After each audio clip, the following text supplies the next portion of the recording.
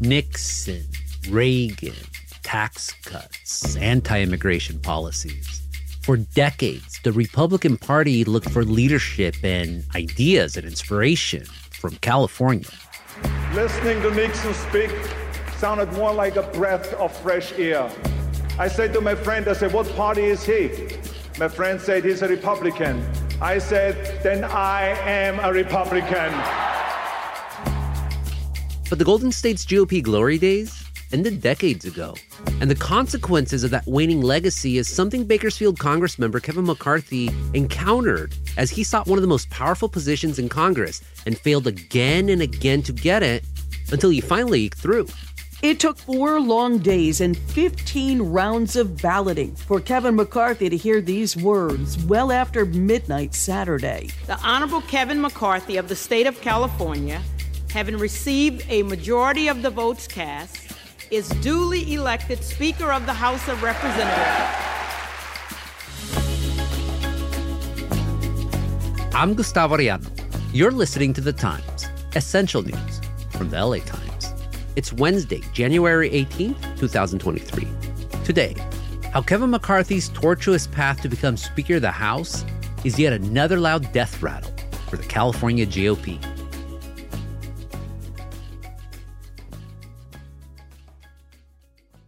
Mark Z. Barabak is a political columnist for the Los Angeles Times. He focuses on California and the West, and he's the only person at our paper who speaks faster than me. Mark, welcome to The Times. Hey, Colonel, good to be back. So earlier this month, Kevin McCarthy accomplished his longtime goal of being Speaker of the House, but it took him 15 rounds of voting and all sorts of behind-the-scenes negotiations. There weren't many other frontrunners who were obvious, at least, so why was the whole thing such a mess? Well, quite simply, it was math. I mean, once upon a time, Kevin McCarthy was talking rather fantastically about, a 60-seat margin, which was never in the cards for the simple reason that there weren't that many competitive seats, even under the best of circumstances. But it was not unreasonable to expect a 20, a 30-seat Republican majority. Well, that didn't manifest. He couldn't afford to lose more than 4 votes. An exceedingly thin, paper thin, wafer thin, choose your thinness metaphor, majority, and very, very few votes to spare. So with a margin that close, everyone is a decider. Everyone is a deal breaker. Everyone could jack him up to get whatever they wanted. And, that's another thing that Kevin McCarthy showed. It was a remarkable capacity for A, self-abasement, and B, for capitulation. I mean, he's seen as someone who is exceedingly ambitious and highly transactional, which is saying something in a chamber that is all about ambition and is lubricated by transaction. But Kevin McCarthy made a lot of deals to get to where he got. He sold out his speakership. I call him sort of a speaker in name only because he made so many concessions. It's hard to see how he's going to be able to function. And that's not going to be good for the country. It's going to be hard to see the House do a lot of things that they need to do. And it's really interesting because McCarthy has always come from the right wing of the California GOP, but this time it was the far right wing of his own party that messed with him. So why did McCarthy court them to begin with? Well, it depends how far you want to go back. Kevin McCarthy has always been about politically advancing and what it takes to get ahead. And in Sacramento, that meant fighting back the right wing of his party, aligning himself with the relatively moderate Governor Arnold Schwarzenegger. Arnold says everything's fantastic, right? And then he goes to Congress as sort of a recruiter in chief for the Republican Party, party strategist, very heavily involved in recruiting, embraced the Tea Party movement and some of the folks on the far right fringe of the party. I'm a conservative. I believe in the idea of freedom and liberty. I come through the grassroots. And then embraced the QAnon embracing Trump wing of the party. I will work with anybody who wants to move America forward, secure our border, and put this government back open. But yes, once upon a time, Kevin McCarthy was a moderate. Then he became a conservative, and then he became a do whatever it takes, crawl on hands and knees to put himself back in the good graces of former President Trump after having the temerity to actually call him out for inciting the riot. He should have immediately denounced the mob when he saw what was unfolding. So part of Kevin McCarthy's problem has been his shape shifting. He's whatever it takes to get ahead. And for that reason, as I said, a lot of folks didn't trust him. And so what kind of deals did McCarthy make? What exactly did he give away? Well, he made some significant concessions. There's a very important committee that sort of is the gatekeeper, if you will, to what gets to the House floor. You know, the House is very different than the Senate. The Senate is very free-flowing. Members can talk. We're all familiar with the filibuster where a member can talk at length. The House is very different. The House is governed by a very strict set of rules in terms of what can come up for a vote, who can talk, what can be offered as an amendment. And there's a very important gatekeeping committee that decides a lot of those parameters for debate. What's going to be taken up on the floor? What amendments can be offered? And one thing that Kevin McCarthy gave up was several seats on that very, very important committee to some very far-right members of the quote, Freedom Caucus. He gave that up. But I think the most significant concession he made was a rule allowing any member, it would have to be a member of the Republican conference, stand up at any point and in effect call for a vote of confidence or no confidence in Kevin McCarthy. You know, that went away under Nancy Pelosi. It took half of her caucus to bring that up. So again, one member at any time can bring up a motion to vacate the chair to eliminate Kevin McCarthy as speaker. So he's going to be on a razor's edge for however long he has that job. And, you know, one nick, he's gone. Okay, so a Republican from California nevertheless is Speaker of the House. Yeah. So happy times are here again for the California GOP? Well, isn't that the Democratic theme song? I don't know. Happy times, maybe relatively happy times, maybe less sad times. The bottom line is the Republican Party in California is effectively a small, and I use the term relatively speaking, regional party. There are areas of great strength for the Republican Party. Most of them happen to be sparsely populated. Most of them are rural. The Republicans are not a viable statewide party in California, and they have not elected anyone to statewide office since 2006. They are on the losing side of a supermajority, a Democratic supermajority in Sacramento. This last election just showed they had a very strong, attractive in a lot of ways candidate, Lanhee Chen, running for state controller. Impeccable credentials, non-ideological. The guy got waxed. Why? Because the R, as in Republican, is a scarlet letter in California these days. And this political irrelevance for them in California is such a trip for people like you and I, because we remember when the state's GOP meant something to the country and actually had power in California. So for the younger listeners out there, can you tell us about the greatest hits history of the California GOP and its national influence? Sure. For the great bulk of California's history, we have been a Republican-leaning state. Bill Nolan, Earl Warren, of course, Presidents Nixon and Reagan all came from California. Pete Wilson, a very formidable politician, ran for president, wasn't successful. But California, for a very long time, was a Republican state. I am old enough to have covered George H.W. Bush. George H.W. Bush won California. So within our lifetime, right, California was a red state when it came to presidential politics. Pete Wilson, who I mentioned, was elected governor, very formidable, reelected governor. And then I'm going to anticipate the next question. I'll let you ask it. But, you know, how did we get from there to today's sorry state? But go ahead. Don't let me step on you. But also, it's not just in the politicians they elected, but movements. The tax revolt of the 1970s, that was a big thing that spread across the United States. And then, of course, what a lot of people say was the downfall was anti-immigration measures. So in your opinion, you kind of foreshadowed it, but what led to the GOP's decline in California? Well, I think Prop 187, which was a ballot measure that Pete Wilson championed in his 1994 reelection campaign against Kathleen Brown, sought to deny public services to people who are in the country without documentation. It will be very difficult for someone who is in the country illegally to find work. It will be difficult for them to present themselves as eligible for services. Pete Wilson was really big, pushing the federal government to pay for a lot of costs associated with illegal immigration in California. Our lawsuit seeks reimbursement for California taxpayers for the costs that they must bear when, in fact, the federal government has failed to secure the border. The state was facing a whopping, enormous deficit at the time. Pete Wilson made that a really big cause, pushing Washington, as it was under the Clinton administration. And then we got Prop 187. That led to a huge backlash, an enormous backlash. I mean, there was a cliche that both of us are familiar with about the sleeping giant, right? We kept hearing how many years about the Latino being the sleeping giant, all this discussion of the sleeping giant, and a former political advisor to Pete Wilson rather aptly put it to me one time, said, the sleeping giant woke up and kicked us in the rear end. And that's what happened. I mean, it's a shortened version, but what happened with Prop 187, it energized a whole generation of Latino leaders. It got a lot of Latino voters seeing that politics matters. It energized them. It was very immediate, and it got them out. It got them voting. Concurrent to that, we saw a trend where the National Party became more conservative, particularly on social issues, which never played particularly well in California. Issues like abortion, issues like immigration, issues like same-sex marriage. The Republican Party nationally was increasingly seen out of step with what I'll call the live and let live ethos of California. And then lastly, elections have become nationalized to a tremendous extent. Tip O'Neill, may he rest in peace, all politics is local. All politics have now become national. And so again, you saw a California Republican Party being associated increasingly with a national party that reflected its white, Southern conservative base. And the Republican Party in California increasingly grew out of step with California on the social issues that are so very important to so many voters. More after the break.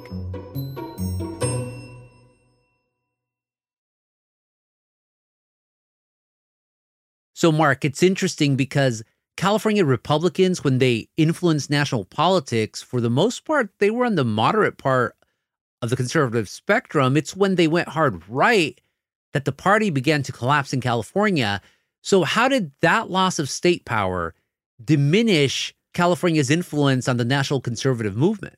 Well, increasingly, you had a party, as I suggested, was taken over by Southern, more socially conservative leaders. I mean, as California sort of lost power on the national level, although it should be said, Ronald Reagan as president was a different Ronald Reagan. People forget this. Ronald Reagan signed what was at the time the most permissive abortion bill in American history. Ronald Reagan signed then the largest tax increase in history. I did a column some years back calling him Ronald Rhino, the old Republican in name only, because, the Ronald Reagan who was governor would never, ever, ever have made it in today's Republican Party. So he moved right as the National Party moved right, which makes sense. He fit California as a California governor. If he was going to be elected president in a party that was increasingly moving right, he had to make that move right, which he did. Speaking of movie stars, there was another big incident that happened in our lifetimes with Republicans in California involving one, and that was in the early 2000s when Republican activists helped to recall Governor Gray Davis and then replaced him with Arnold Schwarzenegger. It was a circus. Oh my gosh, you covered it. I was barely starting my career. But when Arnold won, a lot of people then said, hey, here's the future of the Republican Party, and California again is going to lead the way. Well, it has to be said, Arnold Schwarzenegger's election was under a very, very fluky set of circumstances. He ran in a recall election that let him bypass the Republican primary. I'm convinced Arnold Schwarzenegger never could have won a Republican primary. He bypassed that. And there were a lot of Republicans. I covered that recall. There were a lot of Republicans who cast their lot with him. It was just the idea about having someone with an R behind their name in that office. There were a lot of Republicans who held their nose voting for Arnold Schwarzenegger because they did not agree with him on a lot of issues, but he was a Republican. And it should be noted, by the end of his term, he was very unpopular, but particularly unpopular with his fellow Republicans. So, Arnold Schwarzenegger offered an interesting period in our recent political history, but again, elected under very, very unusual circumstances. After Arnold, the Republicans were lost in California again, but then it was interesting because they latched onto a scapegoat, Gavin Newsom. They were after him even before he became governor. How did Republicans use him to try to become relevant again in California? Well, there is no greater trigger for Republicans, for conservatives than San Francisco. Gavin Newsom was a San Francisco Democrat. So, but by the time Gavin Newsom ran, we had 8 years of Jerry Brown. I mean, Republicans put up Meg Whitman, who spent a boatload of money trying to beat Jerry Brown. That didn't work. We have a whole history of rich people thinking they could buy their way into the governorship or a Senate seat. Never works. They still try. But, Gavin Newsom had a big fat target on his back, but he won in a landslide, just again underscoring the irrelevance of Republicans in California. And the Republican who ran against Newsom in 2018 was John Cox. Who was he? And what was he saying during his campaign in terms of bringing back the GOP back to the days when they actually mattered in California? Well, he ran as a textbook conservative Republican, which is part of the problem. Again, the classic California Republican who was successful, I think, is very much in the model of Pete Wilson, which is to say a fiscal conservative, hardline on law and order, and socially moderate and environmentally conscious, which is where a lot of Californians, even a lot of California Democrats, I mean, people outside California think of us as, we're all these liberals floating around in our hot tubs or, running along the beach in Malibu. California, in the main, has a very broad fiscal conservative streak, right? We don't like to pay a lot of taxes. People have a very hard line on law and order. In fact, some years back, I did a column that LA County had sent the highest percentage of folks to death row of anywhere in America. So again, Pete Wilson, say what you will about him, was very much in the model of a successful California Republican. And he was really, after Arnold Schwarzenegger, who again ran under these very unusual circumstances, really the last Republican to try to win the office of governor running on that successful platform. Everyone else who's run since then could very well be running in, and probably should be, in a place like Arkansas or Alabama, where they'd have more luck than they have in California.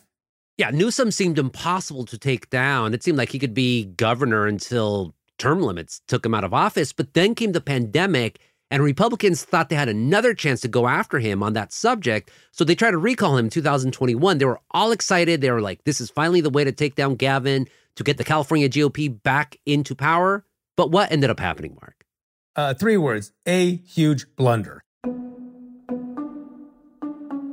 The effort to recall California Governor Gavin Newsom has enough valid signatures to qualify for the ballot. An election is likely to be held in the fall, with 2 questions. Should Newsom be recalled, and who should replace him? Republicans thought they'd have a shot at taking Gavin Newsom out. They were all spun up about the pandemic, about pandemic restrictions, and so they went after him thinking he was vulnerable. There's no front where I can think of where this man has done a good job. Not on schools, not on homelessness, not on the way he shut down this state. Interestingly, they had a candidate who, on paper, was a Republican with some promise. I'm Kevin Faulconer. I'm running for governor of the great state of California because it's time for a California comeback. In San Diego's former mayor, Kevin Faulconer, Republicans had a pretty strong, at least the strongest candidate they could have fielded in a lot of years. Here's a guy who could have potentially given Gavin Newsom a run for his money in 22, certainly a better run for his money than he did. He was relatively moderate, had a strong record of support. He'd done very well among Latino voters in San Diego, but he ran in the recall. He lost. That's the last we heard of him. I mean, Republicans basically blew it. They took the shot at him in an ill-considered, ill-fated recall attempt. It was a huge waste of money. It was a huge waste of time, and it cost Republicans what could have been possibly not a great shot at beating Gavin Newsom in 2022, but a much better shot than they had.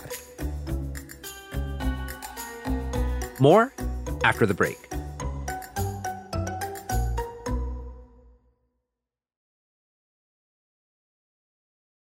So, Mark, do you ever see another Schwarzenegger or Reagan in the future for California Republicans, someone that the entire state will vote for, embrace? Hell, even another Pete Wilson, the moderate version? You never say never. You don't know. I don't think Democrats are necessarily going to hold power in perpetuity, but it's going to take a big sea change. It's going to take a few more years. I don't know, maybe decades. I don't think it'll take that long, but a few more years of wandering in the wilderness until Republicans, at least Republican voters, will finally get tired of losing and do what parties do. We saw that, for example, on the national level with Bill Clinton in 92. The Democrats had lost a number of times, so they nominated a guy who was a, quote, different kind of Democrat. That's what happens when parties get tired of losing by running candidates over and over again who are too extreme for the main bulk of voters. Then they're willing to make compromises to win. We saw that with Schwarzenegger. If Republicans lose enough times, we'll see it with someone else. Okay, back to where we started. Kevin McCarthy, the new Speaker of the House, perhaps the weakest Speaker of the House in American history. How much of his struggles to get that position is a repudiation of the California GOP way? Well, I think it's more a repudiation of Kevin McCarthy and what he was seen as standing for or not standing for. And I also think it goes back again to the numbers. He could only afford to lose a handful of votes. Everyone was a potential kingmaker. He has shown a huge capacity for being willing to bend, for being pliable. And so he got played because he could be. And people were in a position to do so.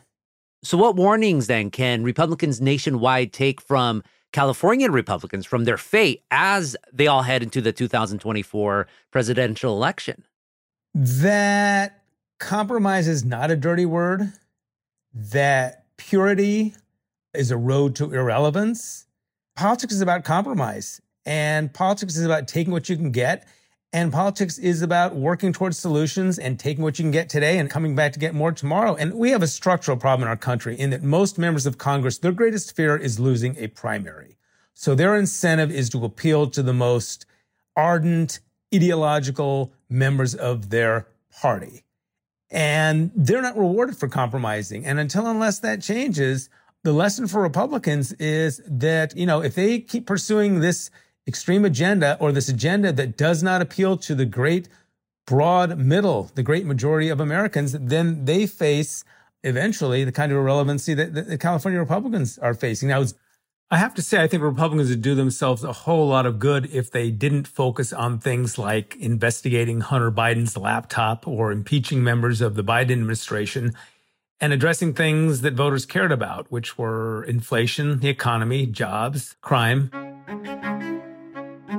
But the lessons, if they're going to avoid what happened to California Republicans, it's you need to be more accommodating. You need to reach toward the middle, not abandon your principles, but not drive yourself over a cliff in your quest for ideological purity and being able to own the left and own the libs, quote unquote. Mark, thank you so much for this conversation. My pleasure as always. Thanks for having me.